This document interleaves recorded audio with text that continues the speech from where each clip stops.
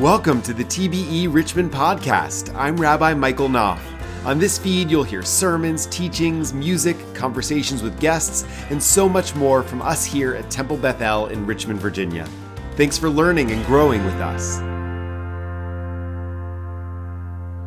Shabbat Shalom. In ancient Greek myth, the master craftsman Daedalus and his son wanted to escape from the island of Crete. To do this, Daedalus built wings from wax and feathers so they could fly away. He warned his son, though, not to go too high, lest the wings melt.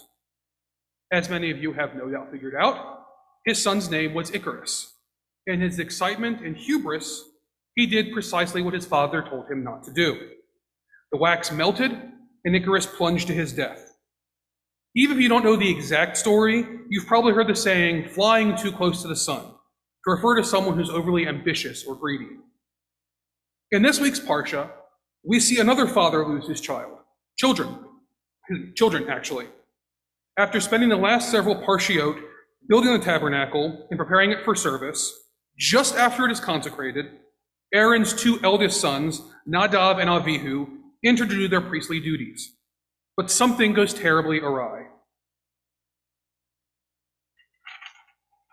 The Torah tells us they bring Eish Zarah, alien fire, to the altar, at which point God sends forth fire and they are killed instantly.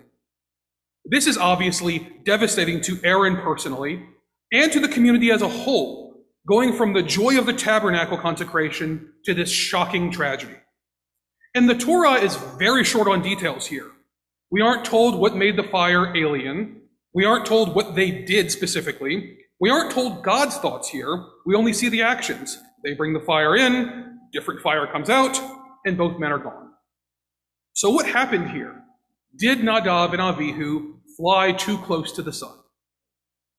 It certainly seems that whatever they did was so horribly offensive to God as to be worthy of instant death. We've seen God be remarkably patient in the past. Abraham challenges God for being unfair when it comes to Sodom and Gomorrah. Moses not only argues with God repeatedly, but he even changes God's mind in not destroying the Israelites after the golden calf. Around that same time, Moses smashes the first set of the Ten Commandments, destroying something in a fit of rage that tradition teaches was carved directly by God. And yet, Moses continues to live. Even when Moses directly disobeys God's command near the end of the Torah and strikes the rock to get water, God's punishment is to bar Moses from entering the land of Israel. A tremendous disappointment for Moses, of course, but a far cry from what happened to Nadav and Avihu.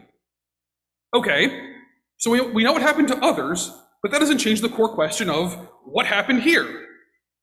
You'll be unsurprised to learn the rabbis have several theories about this.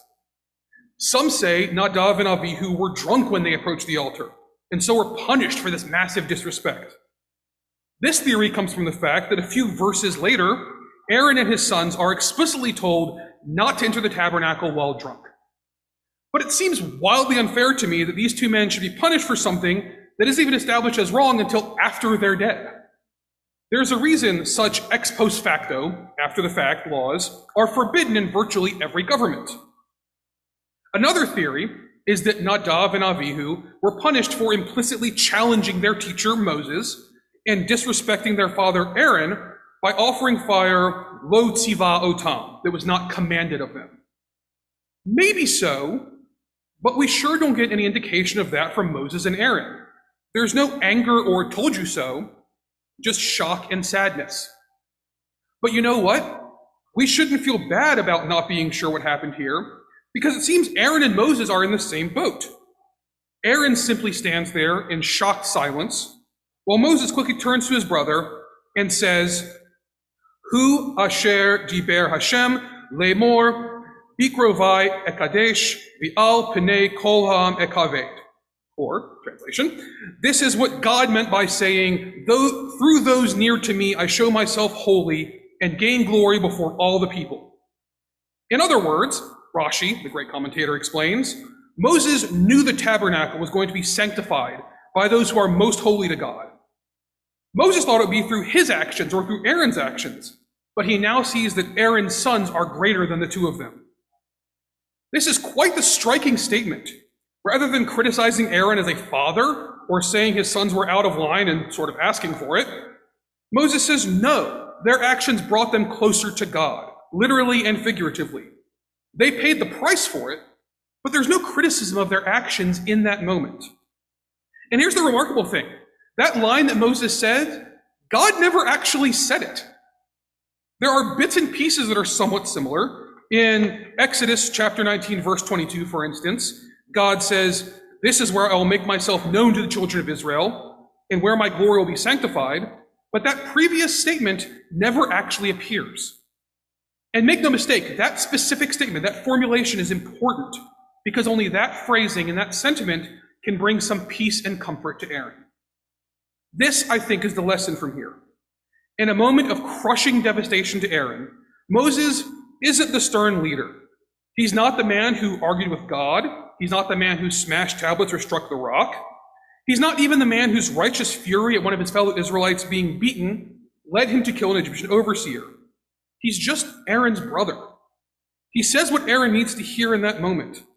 He puts words in God's mouth in order to show compassion and provide comfort. This is not typically Moses' character. Moses is big on justice, but kindness is not always something he does. And God is seemingly okay with it. Moses not only isn't punished, God doesn't even mention it to him. And the way that Nadav and Avihu meet their ends kind of backs up Moses' statement. We're explicitly told they are instantly killed, but after Moses comforts his brother, he instructs others to pick the men up by their clothes and remove them from the tabernacle. The rabbis go further and teach that Nadav and Avihu's bodies and clothes were entirely untouched. There were no physical signs of harm, but a tongue of fire emerged from the altar and entered the men and killed them. This doesn't feel like the punishment of a rageful God who could simply have turned them to dust.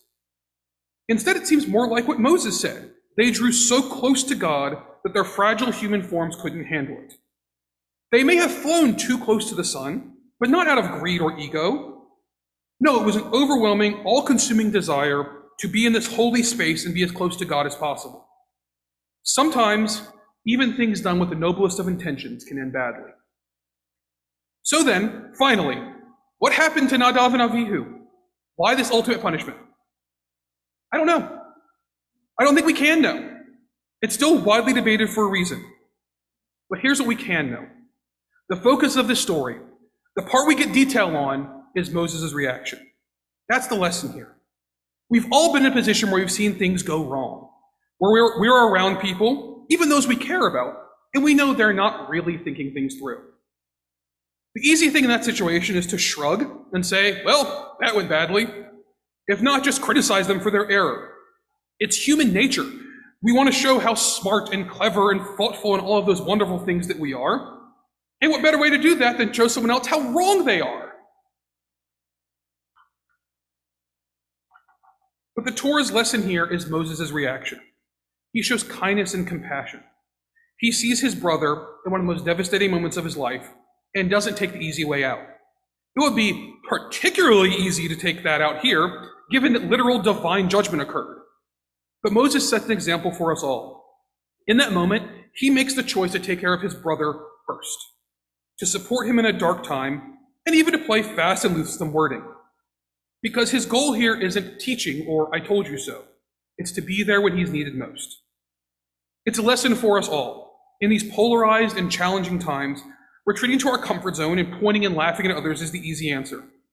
But the lesson from Moses, and in fact from all of Jewish history, is to not look out for yourself, but look out for others. It can be scary and dangerous. Moses risked divine retribution of his own for putting words in God's mouth. But that was the right thing to do. And being that person in that moment remains the right thing to do. Or, as the great Rabbi Abraham Joshua Heschel said, when I was young, I admired clever people. Now that I am old, I admire kind people. May we all find kindness in ourselves and in others, and may we all make this world a better and more just place. Shabbat Shalom.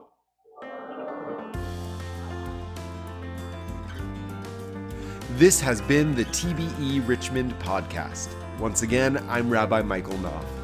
On behalf of all of us here at Temple Bethel in Richmond, Virginia, thanks for listening. I hope this episode was uplifting and enriching. If you haven't already, please subscribe to this feed wherever you listen to podcasts so you'll never miss an episode.